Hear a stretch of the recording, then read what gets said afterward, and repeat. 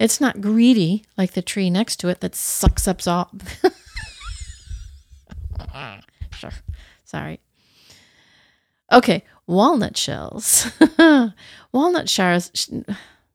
I'm sorry, I'm making this hard for you. But I'm cute.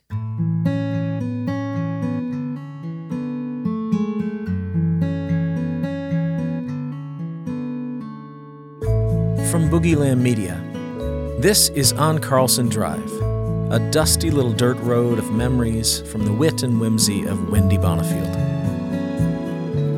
Today's episode, My Neighbor's Tree.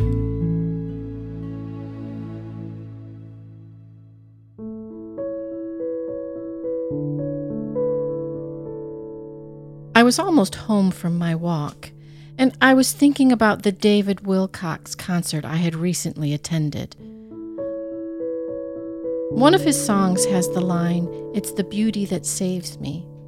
It was a new song, and I heard it there for the first time. I loved that song. As I was walking along, looking at the beauty around me, I was noticing a field of dandelions. I'm not one who hates dandelions. I would happily have a yard full of weeds. Actually, I do have a yard full of weeds. I like the yellow flowers of the dandelions. One of my favorite pastimes as a child and with my children was taking the stems of the dandelions and making curlicues. But I have never been a fan of the look of them when they go to seed. Yes, I will admit that it is fun to blow them into the wind, but I have always thought once they got to that point, they were kind of ugly. But as I passed this field full of dandelions, the sun was shining on the puffs just right. It was mildly magical, and I gained a new appreciation for them. My "I'm going to notice all the beauty around me" mood helped me transform that field of weeds into a magical fairy field. I know most people hate dandelions. My father-in-law engages in total war with them. He will grumble at his neighbors if they have them in their yards. If they're in their yards, one wind, and then they'll be in my yard. And this little bit of musing about dandelions has undoubtedly generated a snarky comment from him. As I walked on, I was thinking that it didn't just have to be physical beauty. There is much that is beautiful that we cannot see. Which got me thinking about my dad. I don't think anyone would have called him beautiful. Now, I've seen pictures of him when he was young and he was handsome. He had a kind face with wonderful laugh lines around his eyes, but I don't think one would call him beautiful, although many could name beautiful things about him. During the concert, David Wilcox asked us how we are doing. He said, now, if we were in a big rock concert, we would all yell and cheer, but he wanted to know how we were really doing. He wanted us to talk to him. Then he would share a song that fit the mood, or he said he might even write one on the spot. People started saying stupid things, like being unhappy with our current leadership. David handled it nicely and steered clear of politics. I wanted to say something about my dad, but I'm a big chicken, so I didn't. I would have loved to hear what his music would have had to say about my thoughts about the loss of my dad.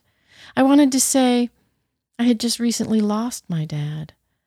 While I feel overwhelming sorrow and sadness at losing him, I also feel gratitude and thankfulness that he was my father. And as I walked along, thinking about how I wish I had said something, I was stopped in my tracks.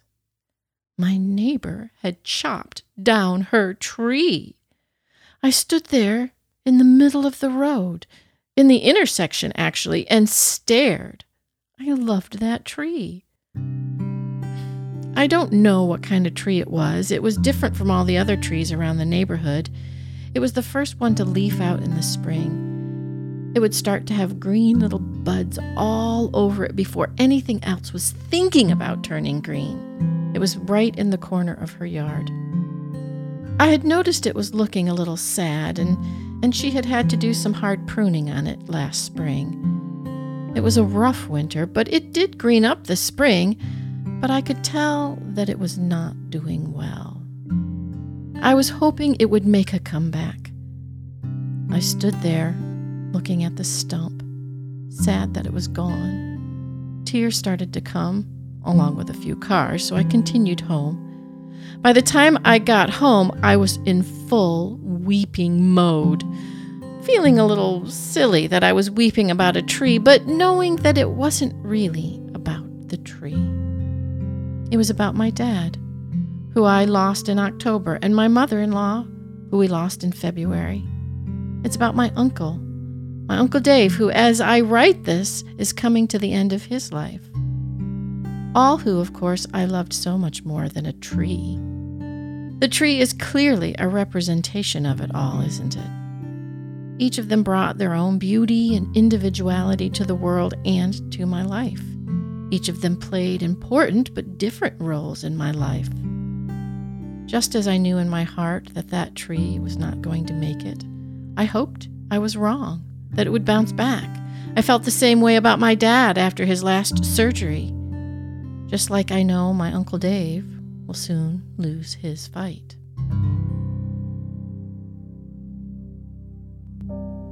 I wrote this melancholy beginning about 3 years ago, and it has been sitting on my computer waiting for some kind of conclusion. I think about this little story when I pass by my neighbor's house and see the stump of the tree, grown over by flowers she has planted around the stump.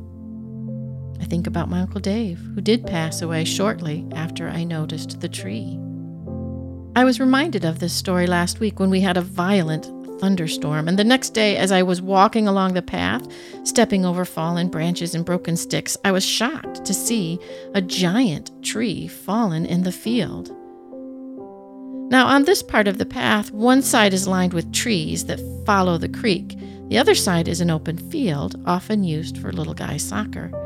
And this tree was one of the few trees on that side of the path, bringing shade to the parents who sat along the sidelines. In my current introspective mood, it was a somber reminder that life can be taken from us suddenly without warning. Or how about the tree in the park, the one that changes early before all the others? It always signaled the beginning of the change of seasons. It was a lovely tree, beautifully shaped, with lovely color in the fall.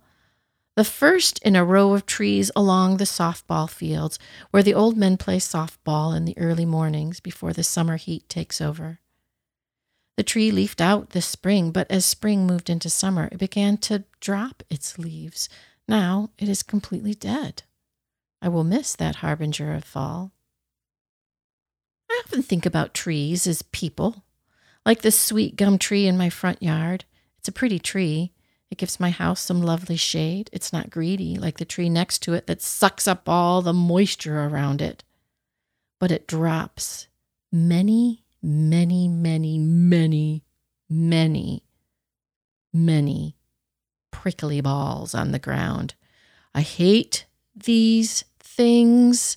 They make it difficult to walk in the yard with bare feet. They gather in piles around the tree, killing whatever grows under them. They litter the driveway. They make a heavy refuse bag. I hate them.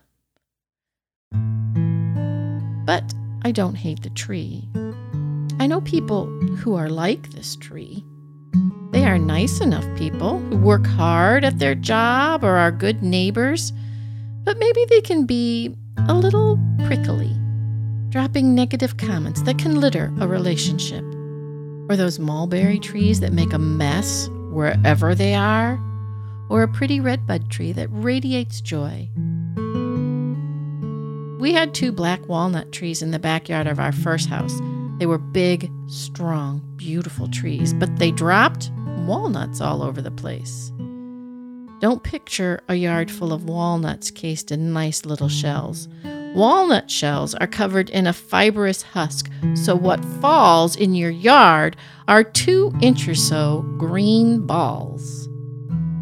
But walnuts are useful, unlike those infernal prickly balls. There used to be a scout troop that would gather all the walnuts from our neighborhood and husk and shell them and sell them as a fundraiser. What kind of person would be a walnut tree? I'm not the only person to personify trees. Shel Silverstein's book, The Giving Tree, is about a tree that gives itself completely to his friend that he loves. We often talk about tall trees in our lives, people who formed us in some way, someone who invested in us. It makes me go back to what I said before about the David Wilcox song. It's the beauty that saves us. Like trees, people are messy, but there is something beautiful in all of us. I want to be that kind of person, the person who sees the beauty in everyone. Truthfully, I'm not a people person. I am happier among the trees. I think one of my favorite places I have ever visited was the Redwood Forest in California. Randy patiently waited and let me sit among the trees. Randy is a people person. He doesn't think he is, but he definitely is. He makes friends wherever he goes. Maybe that's why I think of trees as people. If I can love people like I love trees, I will be a person of grace. It's like that sweet gum tree. Most of my neighbors have chopped them down out of their yards. I still hold on to my tree, even with those infernal prickly balls. Would I do the same with a person just as prickly? My dad, my mother-in-law, and my Uncle Dave were all very tall trees in my life, and their loss has left some giant holes in my metaphorical forest. I will resist the urge to assign a comparison tree to each of these people. Because all my musing aside, people are more complicated than trees. Maybe that's why I love trees so much.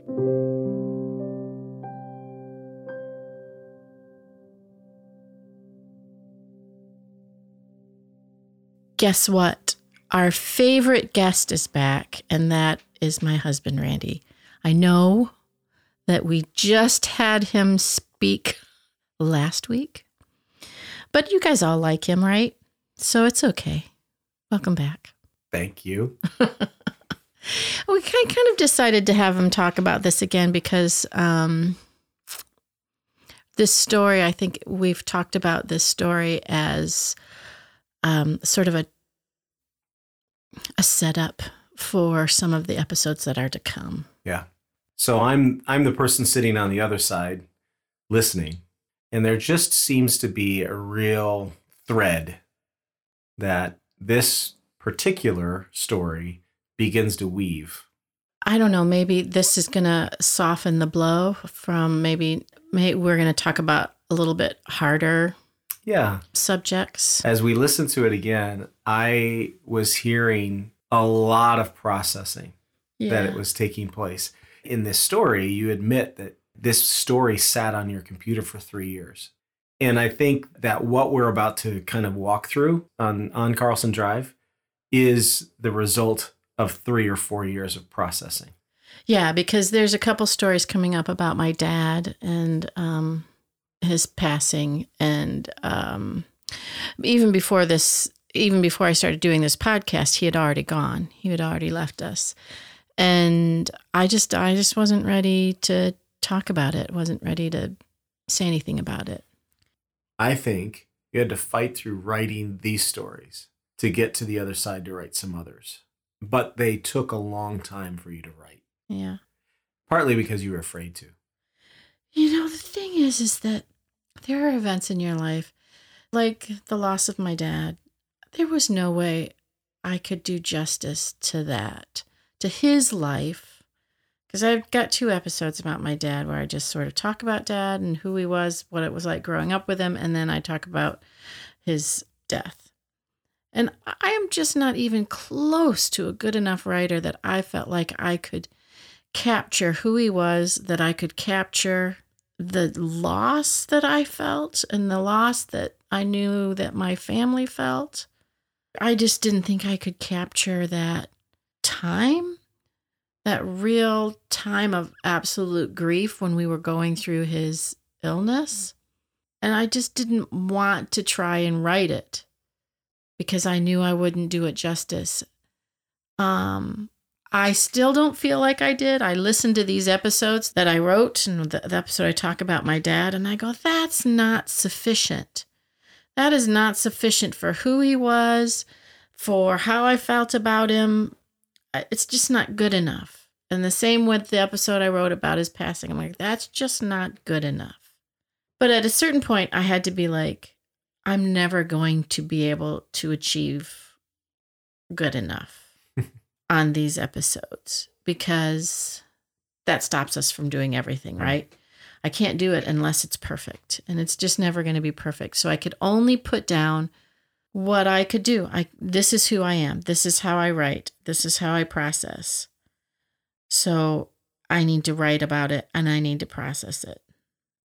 When we hear those 2 episodes, know that they're only just a little meager attempt to capture who he was. And I'm proud of you for putting in the work to process it out loud with people. Because I think, much like what we've always said about your podcast, is by telling your story, you're allowing other people to think through their own stories, right, and address or process their own. So I think in the next few weeks, they're going to feel that with you, but they're also going to hopefully have an opportunity to process their own stories. My favorite comments about my podcast when anybody says that they listen to an episode or whatever is when they say something like, it made me think about my, whatever it happened to be, but it made me think about my grandmother or about the time when that same thing happened to me. So, and we've all lost somebody dear to us. And we've walked through illnesses with other people. So I think this is also another reminder of how grief can come up and catch you at the weirdest moments. So you're describing walking through the neighborhood and seeing a tree, and that, or not seeing the tree, actually. The loss of that tree, and it sparking something, an emotion in you that you didn't expect. Right, yeah. That is like the perfect metaphor for how grief works. It's true. It just kind of sneaks up on you. I've often thought about saying something to my neighbor about her tree. She's kind of, I don't know her really well because she's actually on our other street. So she's not on our street, but she's on the next street over. So I know her, but I don't know her well. And there have been times when I wanted to say something to her about her tree, but I thought, no, because I'll get stupid emotional about it. And she'll be like, yeah, it's just a tree. But what's really neat now is just recently she started to grow flowers in it, right? Yeah. Well, she's always planted flowers around it, but I think it's been long enough. Oh, wow. This is so deep and introspective here. It's been long enough that the stumps, she's been able to sort of grind up the stump, and now it's more dirt, and she has planted flowers in that spot, a nice little garden right there in the spot where the tree used to be. I'm not usually the introspective sort of deep thinker about things. You know, I'll watch a movie and I'm like, I'm watching a movie, and you're like the guy who says, oh, who do you think that character represents? I'm like, I think it's just a character who's walking down the street. Why do you have to be so deep? But I felt a little more introspective and, thoughtful about this, I guess. I've also had that sort of thought about people as trees in my brain for a long time. Just kind of thought about that. Like our tree in the backyard that if it gets too hot and dry, it just sheds all its bark. Say that again. I am a professional. It just sheds all its bark. It just and so we have this bark all over our yard. I remember the first time it did that when we were here. I was like, oh no, our giant tree is going to die. It's shedding its bark. And then I realized, no, it's just throwing a giant temper tantrum. It's just the tree. It's too hot. I don't like it. How would you categorize some of the people in your life? As trees. As trees, yeah. I think I touched on it a little bit, like the redbud trees, which are just lovely trees. They just bloom. They bring such color and joy. And we all know people like that who we all want to be around because they're just lovely people. An oak tree is this beautiful, strong tree that grows, but it drops these little acorns, which can be a nuisance. But do we love the tree more than we love the sort of nuisance of these little acorns? But if you were in a forest, the acorn would actually be pretty productive because it would either start a new oak tree or it would feed squirrels. Yes, absolutely. I mean, and that's the same thing with like a black walnut tree. Well, and even these horrible prickly ball trees. The prickly balls are the seeds. They have all the little seeds in them. They're just horrible ways to plant the seed. Yeah. Why couldn't they have come up with something? Oh, the tree gods. As in the people who are, creating the CGI of this world. they could have come up with a better plan for the way the seed hits the ground. It could have been smaller, much nicer. And not horrible little prickly balls. Right. Well, and the same thing with these sycamore trees. Is that they're sycamore trees with those puff balls? Oh, yeah. Oh, my goodness. Those things they just get everywhere. What kind of person is a sycamore tree, right? That their puffball gets up in your nose? The puffball is scratchy, and I'm allergic to it, and I don't know. That's dumb. I'm not. Those people are dumb. Those are just the dumb people. I don't know. See, that's where the problem breaks down with really getting into... Every metaphor breaks down. I mean, when you really just sit... Because people are way more complicated than trees. I think about you in the redwoods and how it wasn't any one particular tree that we could name or anything, but to sit under one tree for a long time and just take it all in is different than... looking at the vast forest of the redwoods. And I think that's the way it is with people, too. Yeah, that's really a good thought, because when you just look over humanity, it's just sort of this blur. And the same with a forest. You look at a big forest and you just see many trees. But when you really get into the forest and you see each individual tree is the same for people, each individual person. I mean, yes, we are all part of humanity, but we're all each our own person. We're each our own tree.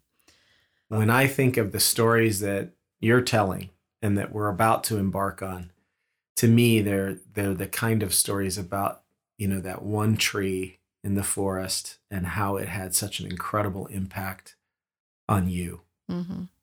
And I think that's the joy and the reminder that the relationships you have around you have such a large impact on you. We've talked a little bit before about how oftentimes we see this world as this big thing, or you want to accomplish this big thing. And the reality is that the greatest impact you have is this little thing right in front of you. Moment, yeah. And my mom's impact on her family, or your dad's impact on us, is incredibly profound. It may be a tree in the midst of a forest, but to us, it's like the most meaningful tree, the special place where you go and that's your tree.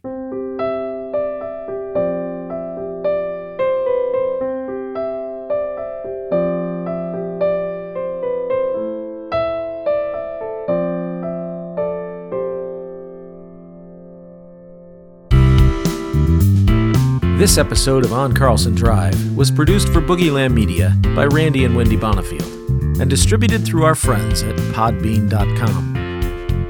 All stories were written, edited, and narrated by Wendy Bonifield. All original music and music arrangements are written and performed by Randy Bonifield. Remember to subscribe, and please like, add, friend, and review this podcast wherever you find us. Follow On Carlson Drive on Facebook and Instagram at username OnCarlsonDrive. And be sure to visit our website at oncarlsondrive.com. Special thanks to all our friends and families who, unbeknownst to them, were writing the stories we tell simply by living them. Join us in 2 weeks for a new episode. Until then, thank you for listening to On Carlson Drive.